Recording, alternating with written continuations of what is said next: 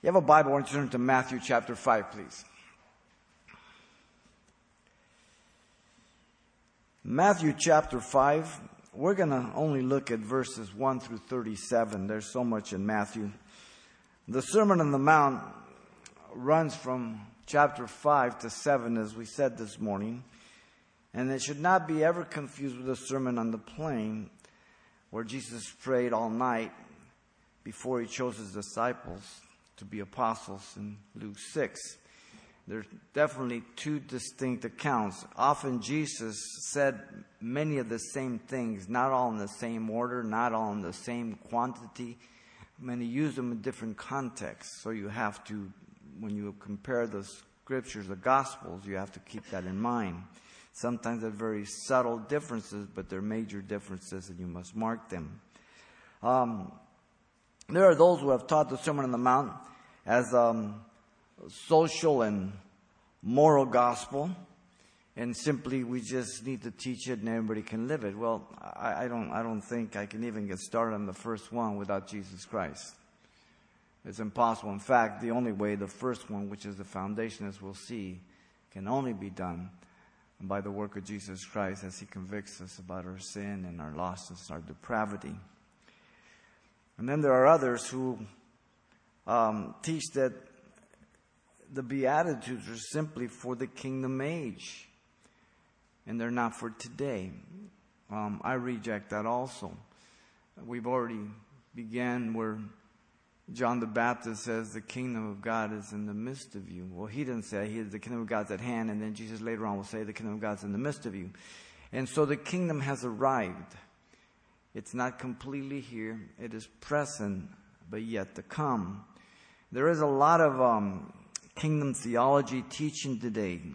Some of the big names in Christian radio. And they talk about kingdom principles and kingdom this and kingdom that. And they believe that we are going to bring in the kingdom. And that brings also replacement theology often, that God is through with Israel. I reject both of those. My Bible tells me that the world will become worse and worse. Let's just take a wide view at it before we get started here. Let's start in the garden. Perfect. Greatest potential. Adam and Eve get better? Nope. All right. God killed an animal, got him squared away, promised a Messiah. Things get better? Nope. Came the Tower of Babel. Dispersed them. Not before he killed the whole world. Did it get better with Noah and his kids? Nope. The end of the Tower of Babel. And you can go on and on and on through all the period of history, nearly 6,000 years, and man is just a rebel, and he does not get better with time. He only gets worse. The only hope is Jesus Christ. I mentioned this morning about the young person who committed suicide at the junior college here. Another lady, I was talking to a police officer yesterday at a wedding that comes to Pasadena. Got a jumper at the suicide bridge. And all the things that go on demonstrating the hopelessness of our youth in this world. Because man is evil. Man doesn't offer any hope, and when they do and they cling to it and they put all their energies into it and all their money into it or whatever it is, and then they find out it isn't, there's despair, hopelessness. And so the ultimate lie of Satan is for you or anybody else to take their life. Where Jesus, on contrary to that, came and he gave his life that you might live. As a Christians, regardless how bad our life is, suicide's not an option. That's a pagan practice. We have the greatest hope, the soon return of Jesus Christ. And so let's keep biblical truth alive and not mix it in with the philosophies of the world, the psychologies, the anthropologies, and all the other junk that comes into the world. Drop the plumb line. I'll give you one simple guess. The plumb line will never be the one that's crooked. Everything else will be. Very, very important. So, the Sermon on the Mount. It's for believers. Chapter 5 here, verse 1 through 12, the Beatitudes, the citizens of the kingdom. He says, and seeing the multitudes, he went up into a mountain, and when he was seated, his disciples came to him. Notice the disciples come out. The settings of the Sermon on the Mount is there in Galilee. Beautiful rolling hills there all around the sea. The multitudes refer back to chapter 4 at the end there. And yet they came all over. They were receiving healings and teaching and everything else. But yet the disciples come out of the multitudes. You and I were in the multitudes of the world. I don't know when you got saved, but you were doing what you were doing. You were into whatever you were into, and you were doing your thing, and you were going your own plans, and all of a sudden you heard the gospel, and God messed you up for good. And now you come out of the multitudes to sit at the feet of Jesus Christ. You are here tonight. Many are not. Some that are sick and can't come, I thank God for the internet. If you're looking over the internet and you could be here, shame on you. You're lazy. You should be here. The internet is not a substitute for church. It's for people who can't get out or too far away and can't find a church. That's what it's for. Disciples come, they sit at the feet of Jesus Christ. Notice in verse 2, then he opened his mouth and taught them, saying, did you come tonight to hear Xavier? I hope not. You guys got a good glimpse at the second service. I messed up big time. I thought I had the wrong sermon. I just couldn't compute. All of a sudden, have you been there? You think that something is real and it really isn't real? Crazy. But if whoever you come and sit under, first of all, I hope it's someone that you can trust and know that they walk with God and they're teaching the Word of God. But even when you come and you sit under them, though you may respect them and pray for them, it is the voice of Jesus that you're coming to hear as the Word goes forth. I could be teaching out of the Sermon on the Mount. I can be teaching out of the book of Leviticus. I can be teaching out of the first chapter, the only chapter of Jude. And if you came to hear, God will speak to you regardless of your problem. Because it is God's Word. I believe that wholeheartedly, and I've seen it for over 40 years. And so I hope that tonight as you hear the Word, that God will speak to you regarding your need. He taught them, disciples. The disciples, a learner, a pupil. That's why we're to go and make disciples of all nations. Not converts. Not altar calls. I'm not against those two. I'm just saying we've confused them. Okay? Very important. Now verse 3, he begins the Beatitude. He says, blessed are the poor in spirit, for theirs is the kingdom of heaven. And again, the word blessed is, oh, how happy, exclamatory. It's kind of like Psalm 1. Blessed is the man who walks not in the counsel of the ungodly, nor sits in the seat of the scornful. Is the life in the law of the Lord. You should be meditating day and night, so on and so forth. The blessing. Oh, how blessed the person that has come to know God. Oh, bless the person. And here, the blessing, the happiness is for the person poor in spirit. That means that you've heard the gospel and the gospel convicted you and you repented from your sins and you came to agree with God that you were separated from God and there was nothing you could do to merit His grace, His salvation, His love. That you were just hopelessly and helplessly lost and not able to do anything in and of yourself. And that He is your only hope, the only way for forgiveness in heaven. That comes by the illuminating work of the Spirit of God, ladies and gentlemen. The opposite of this blessedness of poor in spirit is pride. Pride hears the gospel and says, stick it in your ear. I don't need that. I'm good. I'm accomplished. I pulled myself up by my bootstraps. That's the pride of man. The first beatitude is foundational. Notice the first four are going to be vertical towards God. Then the other one will be horizontal towards man. Blessed are those who mourn, and they shall be comforted. Though who are these? These are the happy people who? Those who have truly mourned. They have have felt the pain of their sin and the consequence of their sin, that my sin was against God. David said, against you and only you have I sinned, even though he sinned with Bathsheba and against her husband. First, it's vertical. That by the conviction of the Spirit of God, I realize the pain of my own destruction by my own sin and the hurt and the damage that it brought to others' life. And I ask God for forgiveness, and I receive His comfort because of His grace and His forgiveness and His goodness. Where others will point a finger and condemn me and say, God will never mention my sin ever. Thank God we're not God. And when we play God, we just mess people up. He says He buries your sins in the deepest ocean, casts them as far as east as the west, and puts them behind His back, and He never remembers them. Wow. You think men and women would be running to the cross? No, they're not. The way to heaven is, it's not like the 2:10 on Monday morning. The way to heaven is like the 605 used to be in the 60s when it opened up. Nobody was on it. Very, very few.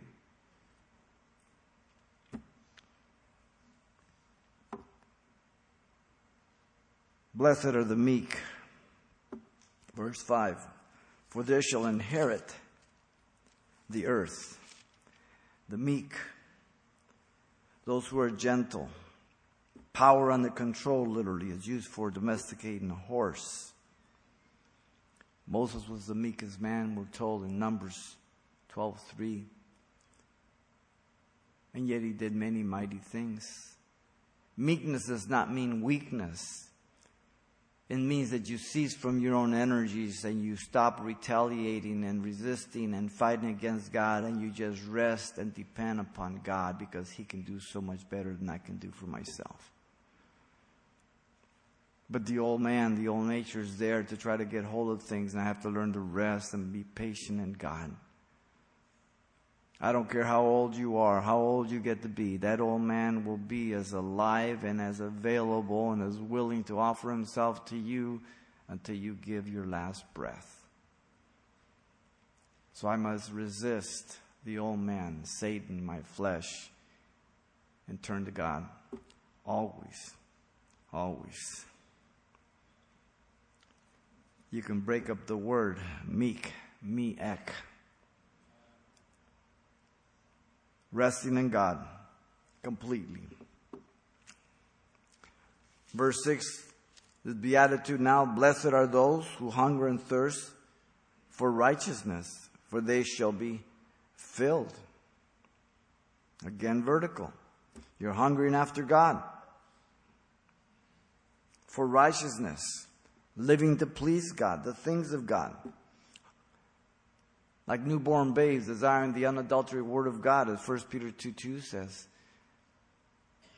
As Ephesians says that the purpose of the church to perfect the saints, so we gather together that we be not tossed to and fro with every wind of doctrine, learning and examining and being that light, and to be able to give an answer to every man for the reason, the hope that lies in it with meekness and fear, as 1 Peter 3:15 says, presenting our body a living sacrifice, holy and acceptable to God, which is a reasonable service, and being that light and being that salt is what we're going to see as we move on.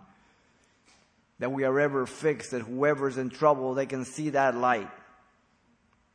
It's not a light that's going to be flickering.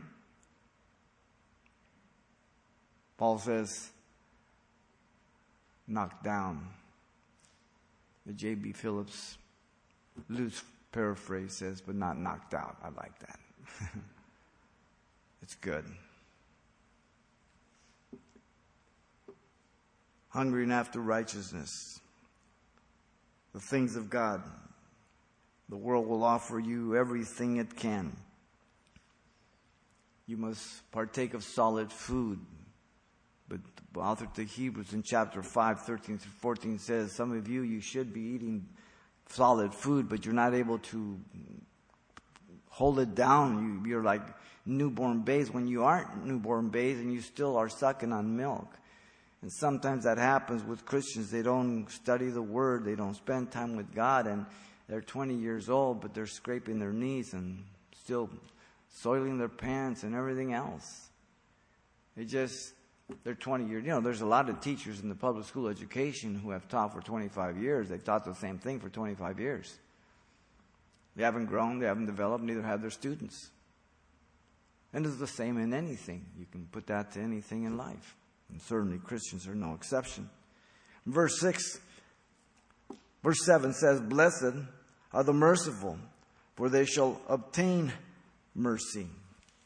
Mercy means pity, compassion. In other words, where you are empathetic with that person and you see them in such distress that you come alongside and you actually partake of that emotional and physical partaking, and you meet that need, whatever it may be. The Good Samaritan is a good example, as you know. He told the keeper at the inn, "Here's some money, and if you need some more, I'll pay it back when I come." And he took care of that man. While the Levite and the Pharisee, they just crossed the street and wouldn't be bothered. How interesting, the Samaritan, the one that was considered by the Jews to be just created by God for the fires of hell. He's the one that was a good Samaritan. In fact, we have what is called a Good Samaritan law. We get it from the Bible. As much as people want to say that our founding fathers never intended to indicate that the God that they spoke about was the God of the Bible, how many of our laws are all Christian Judeo? All of them. And so merciful. The unforgiving servant in Matthew 18, forgiven millions. He had a guy who owed him pennies. He took him by the neck. After he was forgiven for all that, he takes that guy that owes him just pennies and throws him in jail. The master recalls him. "How much did I forgive you?" "Millions." "What is it I hear?" Put him in jail. You see, all of us love to receive grace and mercy. Grace is what we don't deserve. Mercy is less than we deserve.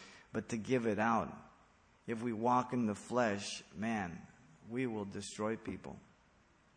We will destroy our character. We will destroy our witness. And that's why the world really is not affected by the church today.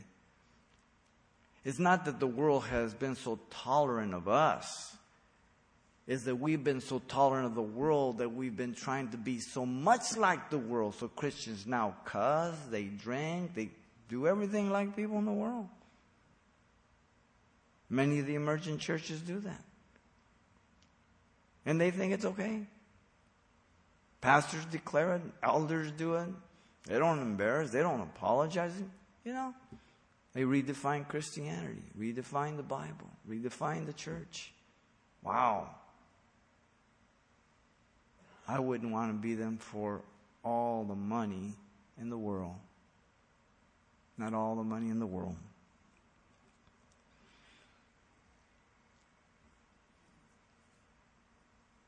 James speaks about mercy triumphs over judgment. When you're able to pull somebody out, when you're able to say, "You know what, forget it, don't worry about it." When you have the right from the legal aspect, when you have the justification for getting down on them or exposing them, and you cover their sin, and you say, "God is good, isn't He?" That's what a Christian's about. Nothing less. Verse 8, he says, "Blessed or happy are the pure in heart, for they shall see God." So the pure in heart, those that again are constantly depending and trusting on God. We're not talking about perfection. We're talking about those who are growing, developing, and maturing in Christ, serving God. They check their heart. They check by the Word of God. They look to Him. They rest in Him. We're never talking about perfection, but it's talking about an unmixed heart It's used for weeding out, sifting of wheat, for sifting out cowards from brave soldiers. That word is used that way. So in other words, that your heart is unmixed with other interests in that, but you're totally sold out to God. Just like a husband and wife is, when they say I do at the altar, they are sold out to that person. Everybody's forsaken in the past. There is no other. There is no other. And this is what it's talking about. In verse 9, he says, happy are the peacemakers, for they shall be called sons of God. And so these peacemakers, those who are always trying to do what's best for others. Remember, the first 4 towards God, the last 3 are horizontal, towards man. So the peacemakers, sometimes things don't work out, and you've got difficult situations, you've got difficult, strained relationships. Now, there are some relationships that, try as you may, they don't want anything to do with it, but at least you've done all that you can. And all that lies in you, you should try to have peace with others. And then once it can't work, then you just don't harbor anything. You pray and you seek the Lord and you let God direct and guide you, but you do all that you can. And that's what it's talking about here. It is impossible with some people. They don't want peace. They don't want to be one. It's just the way it is, because of the world, because of the hardness of heart, because of the very setting of the world today. Our society, our culture is so depraved, so evil, so self-centered, so experience and pleasure-oriented that it's like a drug.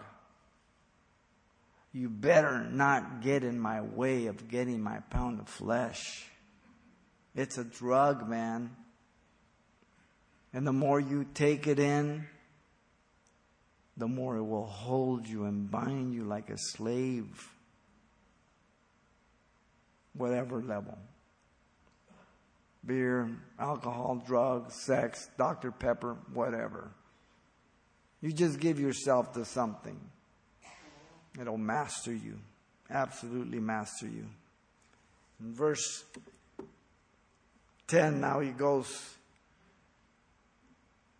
into the last 2, some combine 10 and 11. He says, blessed or happy are those who are persecuted for righteousness' sake, for theirs is the kingdom of heaven.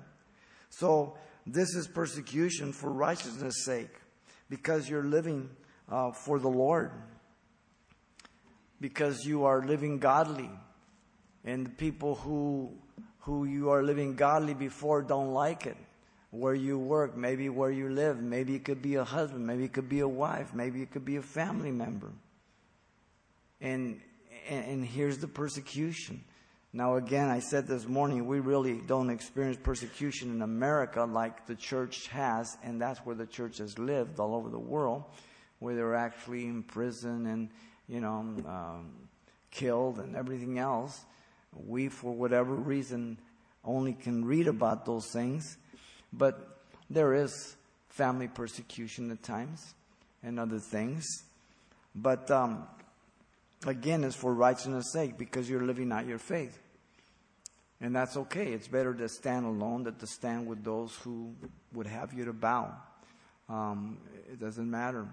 There was this young kid that just started school in high school, and his friends said to him, he says, they said his name. They said, how do you do it? How do you not cuss? And one of the kids says, oh, you're a Christian, huh? You're one of those church kids, huh? And he goes, yeah. Great witness.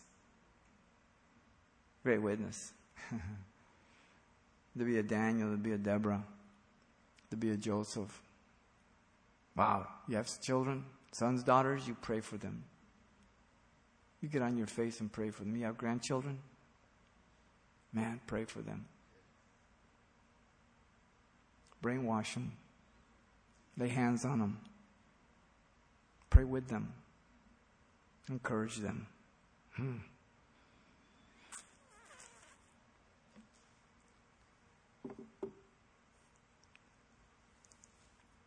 Blessed are you when they revile and persecute you and say all kinds of evil against you falsely for my sake.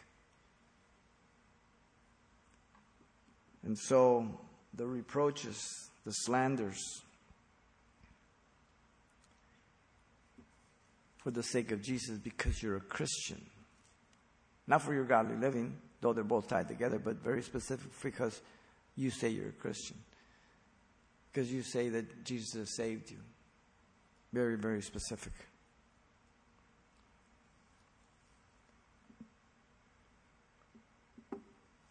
Reward in heaven. Rejoice, he says. Rejoice and be exceedingly glad, for great is your reward in heaven, for so they persecuted the prophets who were before you. So you're in good company. Elijah, Elisha, Amos, Isaiah, Jeremiah, all of them.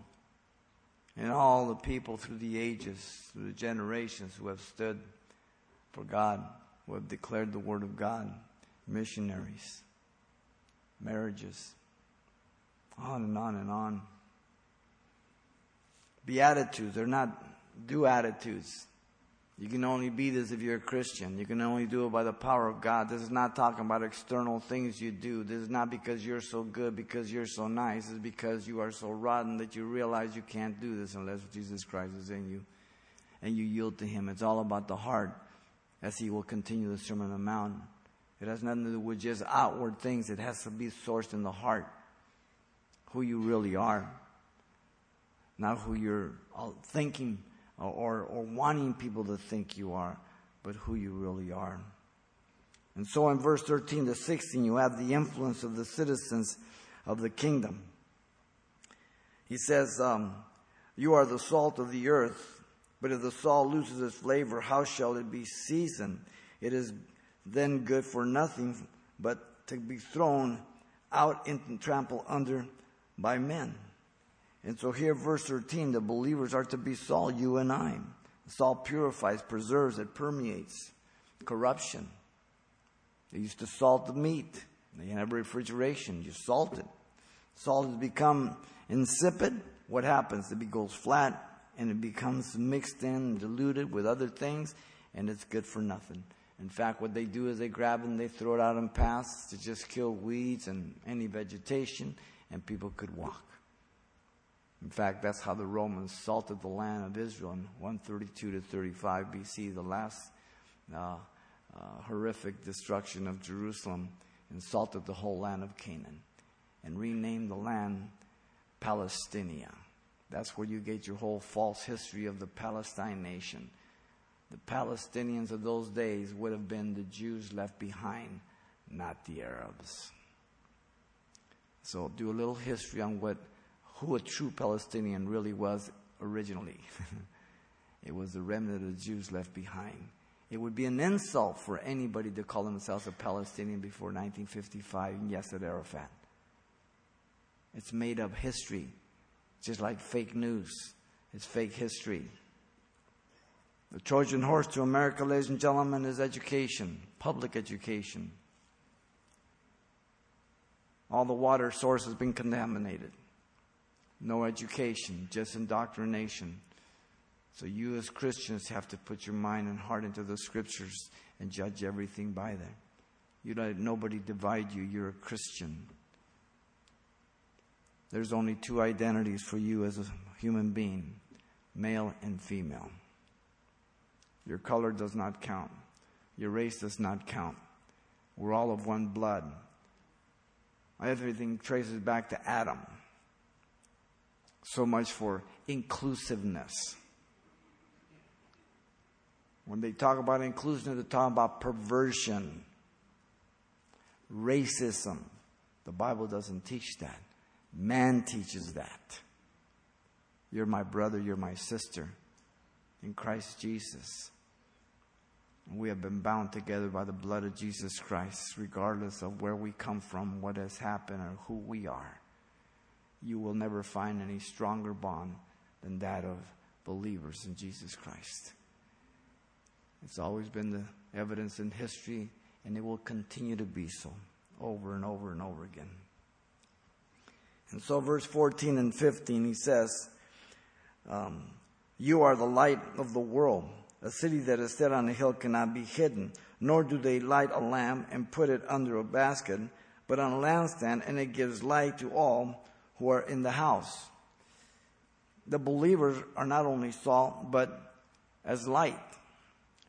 The believers in Christ are the only light the world has regarding their lost state spiritually. The only way to be saved. It is the light of the gospel of Jesus Christ. It is the gospel of hope, the gospel that transforms people's lives. It's not religion. It's not philosophy. It's not psychology. It's not education. It's the gospel. The believers corporately, as a church, are a city set on a hill, a visible witness, impossible to miss. When I drive home on the freeway at night tonight, I will get on the on-ramp and I'll head east. And I'll get on the fast lane and I'll boogie down. And as soon as I get on there, I see a big light that they have on the tracks. I never miss it. It's impossible to miss. That's the Church of Jesus Christ. When it is functioning under the power of the Spirit of God, the Word of God, and the love of God. And people who are there to honor the Lord and to seek Him and to do all that they do for the glory of God. That makes all the difference in the world. Light dispels darkness, as you know. Light reveals what is hidden. Light guides. That's what the Word of God does in the gospel. Jesus, the light of the world, he said in John 8:12. So literally, we're lights because of Him. But He gives us His attribute of we are the light of the world through Him. Notice in 15, the true use of this light is a lit candle. You do not put it under a bushel. Why would you do that? The only way you do that is if you're ashamed, or if you don't want to be that witness, or it's not convenient. You put it on a lampstand to illuminate the house, he says, so that others can see. Today, many of the new homes don't have real good lighting. They used to put overhead lighting in every room. Now, because they want to rip you off for more money, they just kind of just plug-ins and they don't put anything out. So when you get in your house, you got to put lights above and this and that. Because when light comes from the top down, it dispels all the darkness. It's good. If you just have a little lamp over here, then the shadows over here don't get to hear. But when you put a nice lamp right in the middle, that light dispels 360 degrees all the way around. And nothing is hidden. This is what the Word of God does. It exposes all darkness, all sin. Look at 16. He says, let your light so shine before men that they may see your good works and glorify your Father in heaven. So the believers to bring glory to God. So much of what goes on today in the church is glory to self. You know, I remember Pastor Chuck when we first got saved, and that was the early 70s, and he just came out of Pentecostal background, and he wasn't for all this show and glamour and all this elaborate stuff, and he was very strict on that. He didn't, he wanted to give God glory in everything. And yet as time went on, everything started moving a little more to glamour, and the concerts, this and that. And there's nothing wrong with music and different things, but it's moved away into showmanship and all this professionalism and everything else. And it's incredible where the church is at today. And people love to have glory. We're to be as transparent as we can be. We're to be as invisible, so that the Spirit of God can deal with people's hearts, and the Spirit of God through the Word of God can direct and guide them and speak to them, so that no attention is taken away from God, so that no distractions, and that God can deal with people's heart and He gets all the glory. And whatever you do, that He's the one that receives all the praise and the glory. In verse 17 now, down to 20, you have the revelation of the law in relationship to Jesus. 17 says, do not think that I came to destroy the law or the prophets. I did not come to destroy the law, but to fulfill. So the purpose of Jesus coming was not to abrogate the law and the prophets.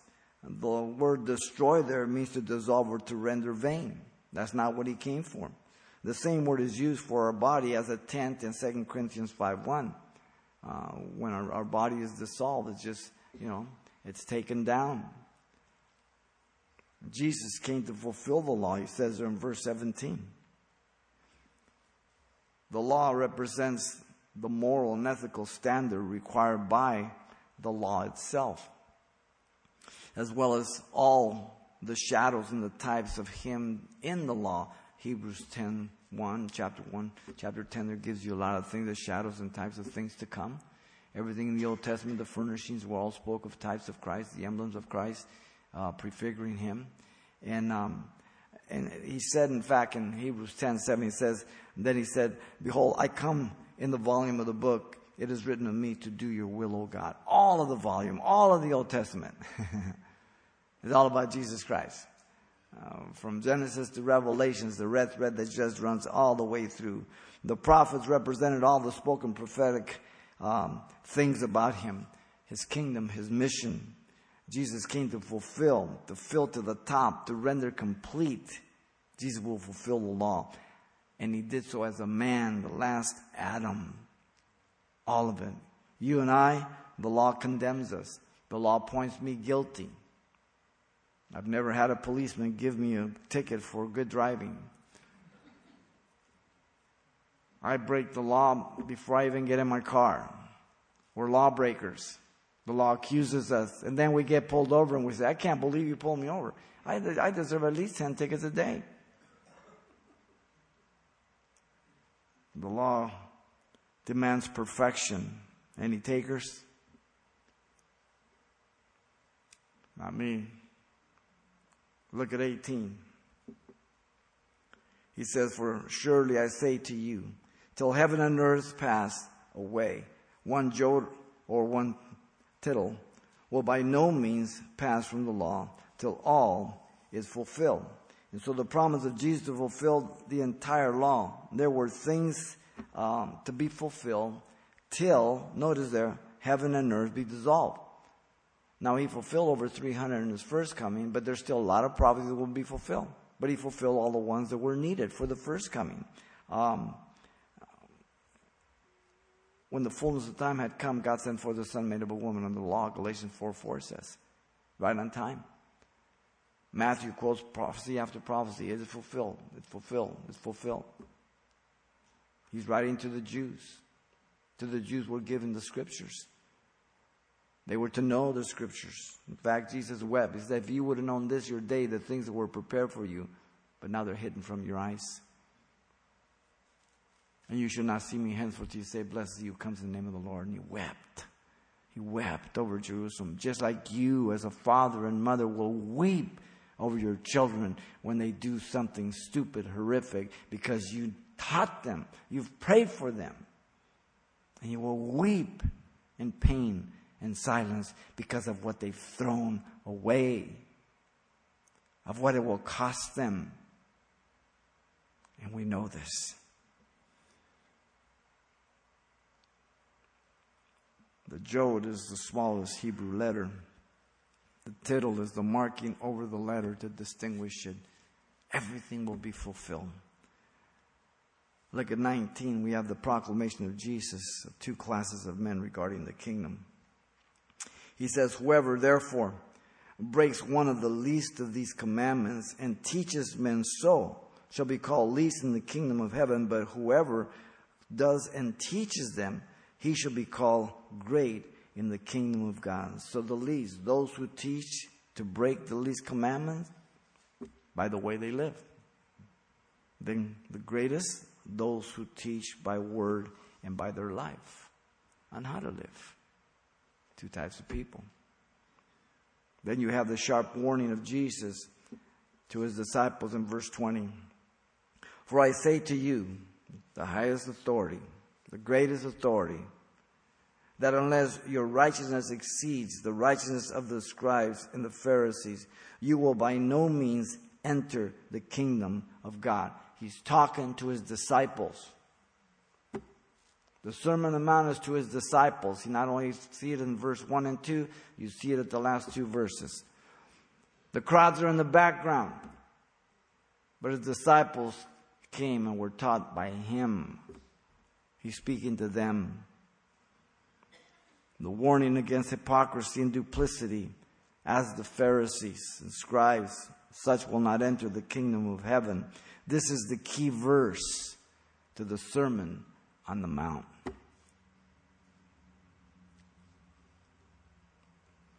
In 21 to 48, you have the correction by Jesus about the wrong interpretation of man's relationship to the law.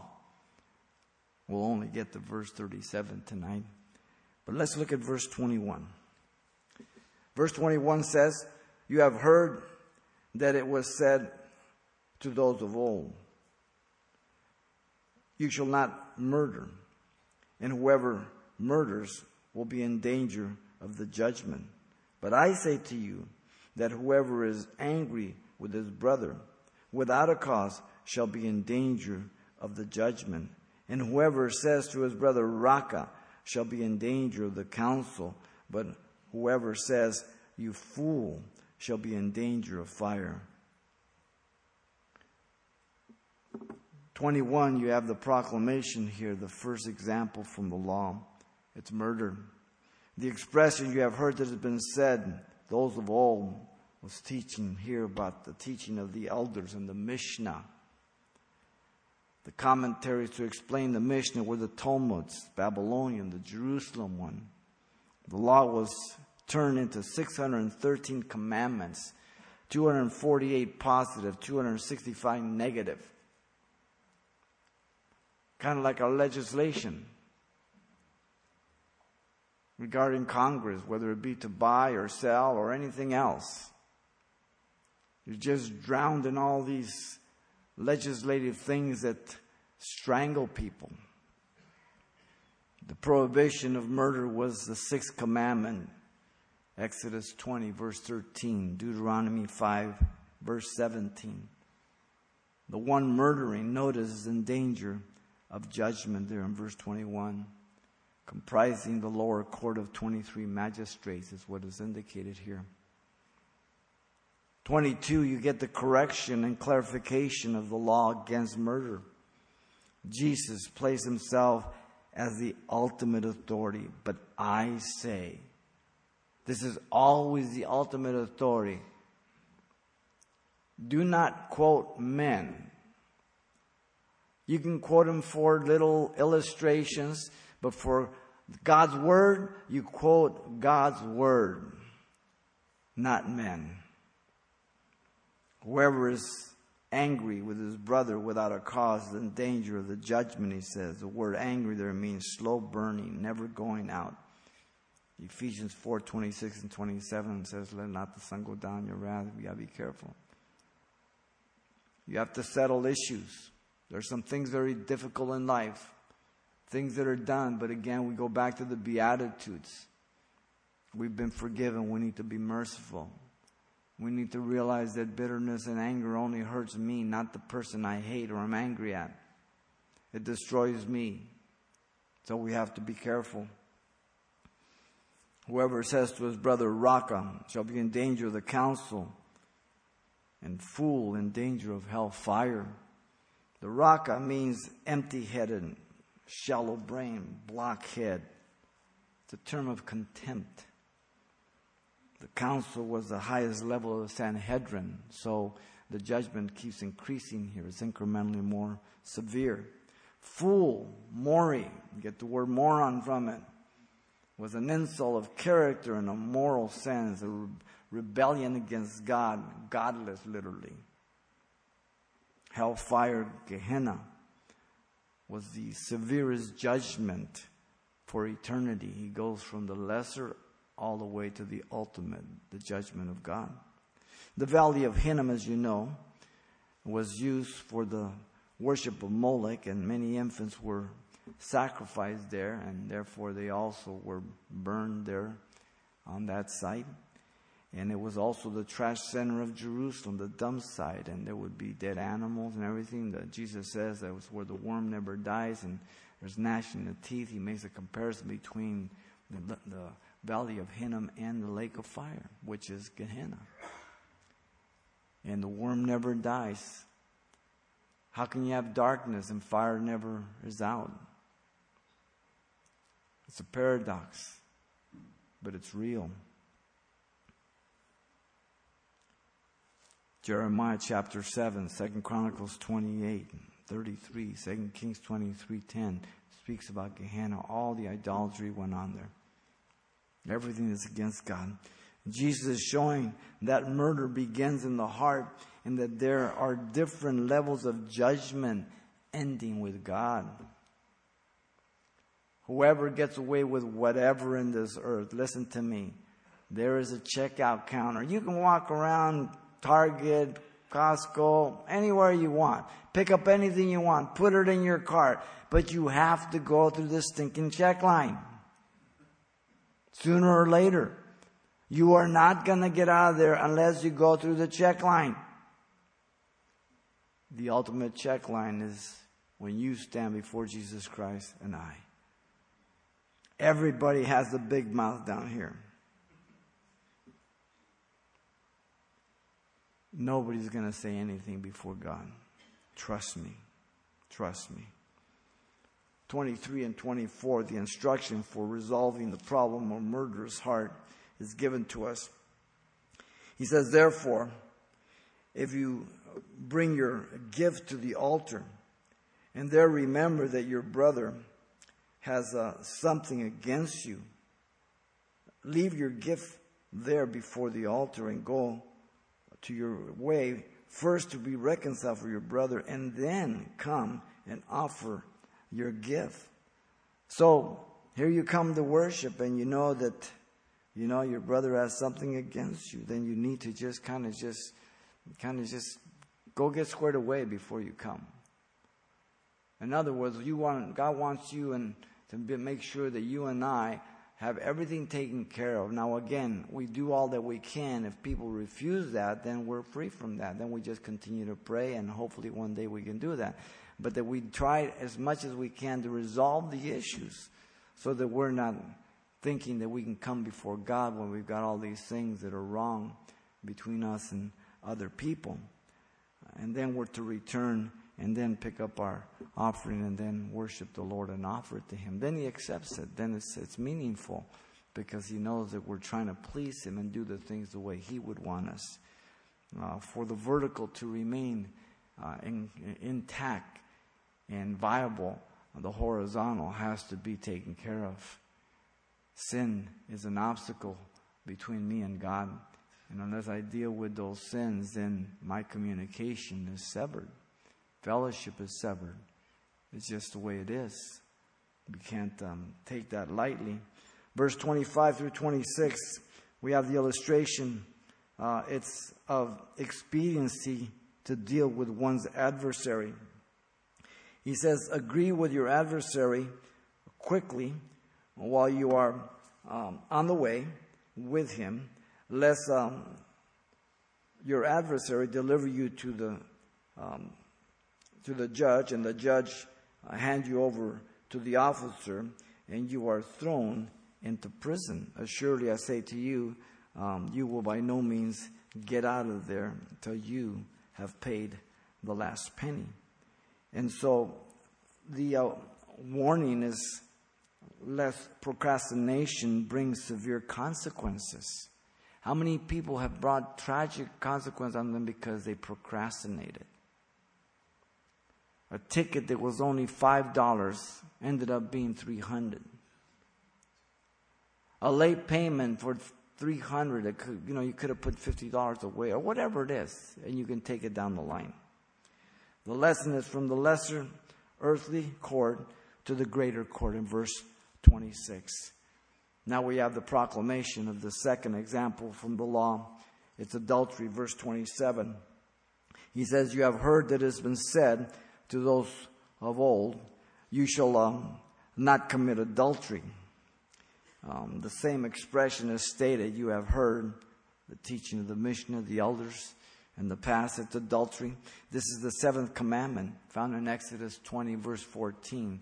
Deuteronomy 5:18, because when you get married, you pick up the greatest and the most intimate binding of husband and wife than ever before. You'll become one flesh. You're to honor the Lord. You're to live, to be holy unto each other, sanctified, and to honor God in everything.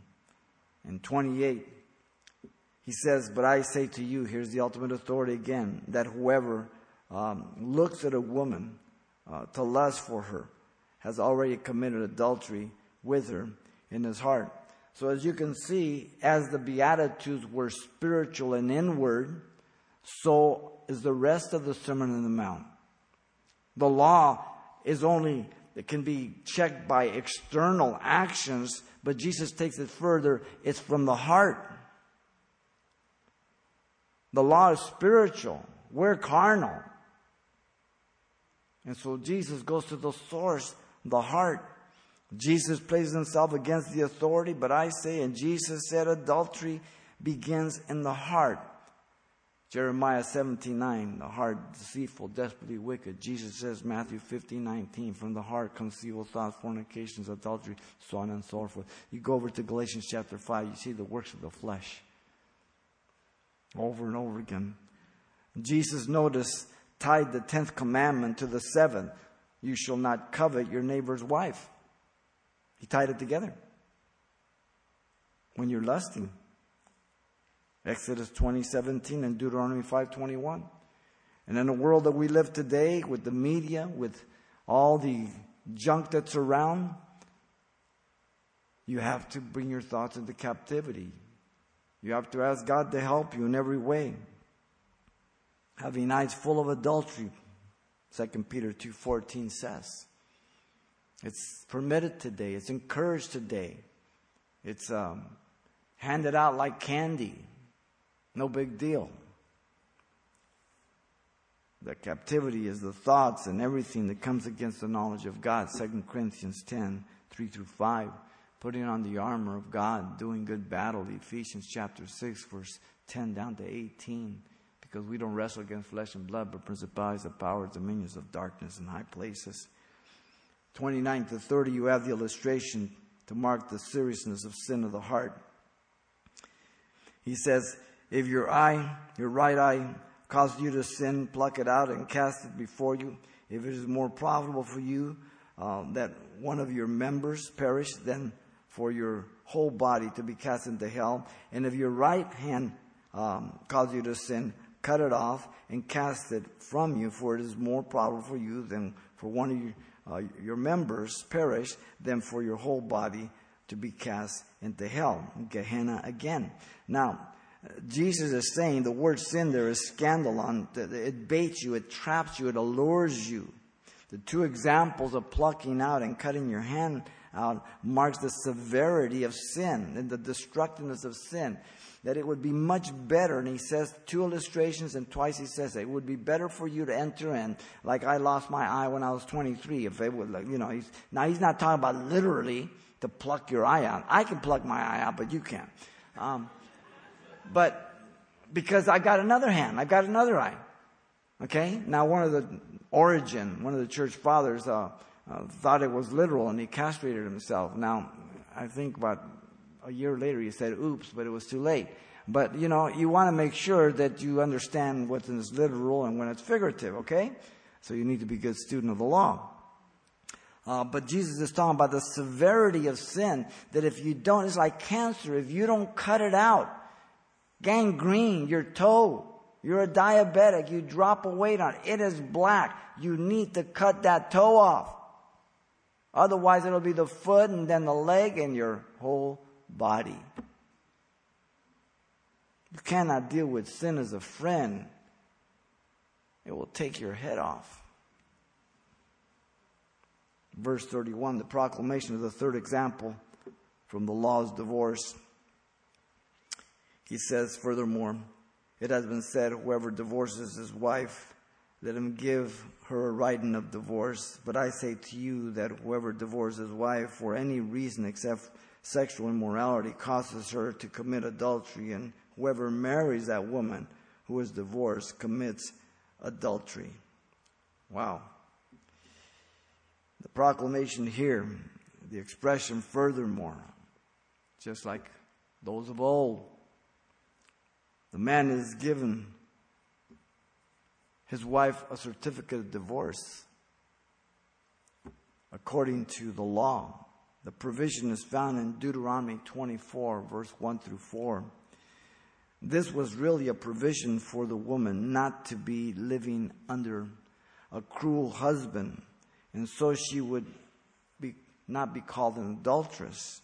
Plus, it would be an orderly manner of having a decent society, because Israel was a theocracy and they wouldn't be like the world. And if you read that, Deuteronomy 24, 1 through 4, we'll get a little bit more when we get to 19. It'll be more in depth there. But it's speaking about if you find any uncleanness in her. Let me first of all say that the majority of people interpret it wrong.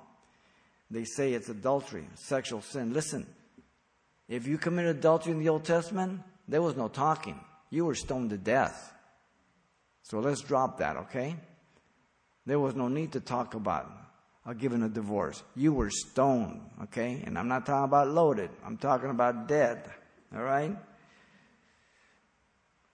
And so really it was a warning to the man. You think twice before you let her go. Because if you let her go, you're going to force her to commit adultery, and you're going to force the other person who marries her to commit adultery. And even if he divorces her, you will never be able to take her back. Wow. Think how good you have it before you let it go. That's what the law was saying. But people turn things around. Jesus will say later on in Matthew 19, 1 through 10, because the hardness of the heart, that's why people divorce.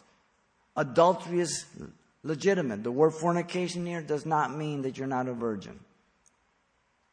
It means that you commit adultery. The context is marriage. When you have sex and you're married, that's adultery. Porneia, you get many words of sexual thing. Pornography comes from it and everything else. Okay? So it's talking about adultery. The context is marriage altogether. Now the correction and clarification of the law against adultery, notice in 32, Jesus placed himself again the ultimate authority, but I say, Hillel was the liberal. He allowed for any reason. You know, she burns your bagels or looks at a man. Here's your writing a divorce, 2 witnesses. Shemaiah was the conservative. He said only adultery. Guess what Jesus was? Conservative. Only adultery. It's not a command. If your husband, your wife commits it and they ask forgiveness and they repent, you can reconcile. And if you can reconcile, it's always best. But even if they ask forgiveness and you feel you cannot accept it, you are free from your husband or wife when they commit adultery. Is that clear? It's not a command, it's an allowance. All right? Very, very clear. And so, Jesus, his dirty dozen, the disciples, what do you think they were? Conservative or liberals? If you read Luke, they said, Chish, it's not good to marry. That's right, you better think twice. They were liberals. They went with Hillel. That's how you remember the liberal. Hillel. Now, Shemaiah was a conservative. Wow. And so marriage is very sacred. Marriage is very important. And when you get married, you are done. There's no looking around. So before you marry, You better make sure that it's not just a face or a body you're marrying, unless you turn over in bed and you say, oh, okay? Because you're going to look at that mug for the rest of your life. So you make sure you marry because they are Christian, because they love Jesus more than you, and that you're bound together in the love of Jesus Christ. I'm not going to make it to 37. It's okay. I tried. Father, thank you for your grace and love and your goodness. We love you. We thank you. Thank you for your word that is so rich and so instructive and so strengthening for our lives, Lord. Pray for every person here, for the young people, and Lord, that you would just deal with our hearts and that we would honor you in all things. We thank you for your grace and love for us, Lord. As you're praying, if you're here, if you don't know Jesus Christ as your Lord and Savior, God has brought you here to be saved, to repent of your sins. Maybe you're over the internet. If you believe that Jesus Christ died and rose from the dead, and he died for your sins, and he paid the price for your sin, as the Bible says, then the Bible says you can be saved. You can call upon him, and he will forgive you. He will save you, and he will just do a number on your life. But you must come through the cross. The cross is always death. Death. But as you come to the cross, you'll find out that you will live in a greater way than you've ever lived before. Absolutely. And he'll be right with you to help you all along. If you don't know Jesus and you want to be born again, this is your prayer of repentance. Whether you're here or over the internet. And he's going to save you right now. Father, I come to you in Jesus' name. I ask you to forgive me for all my sins. Give me a brand new heart. Fill me with your Spirit. I accept you as my Lord and Savior. In Jesus' name I pray. Amen.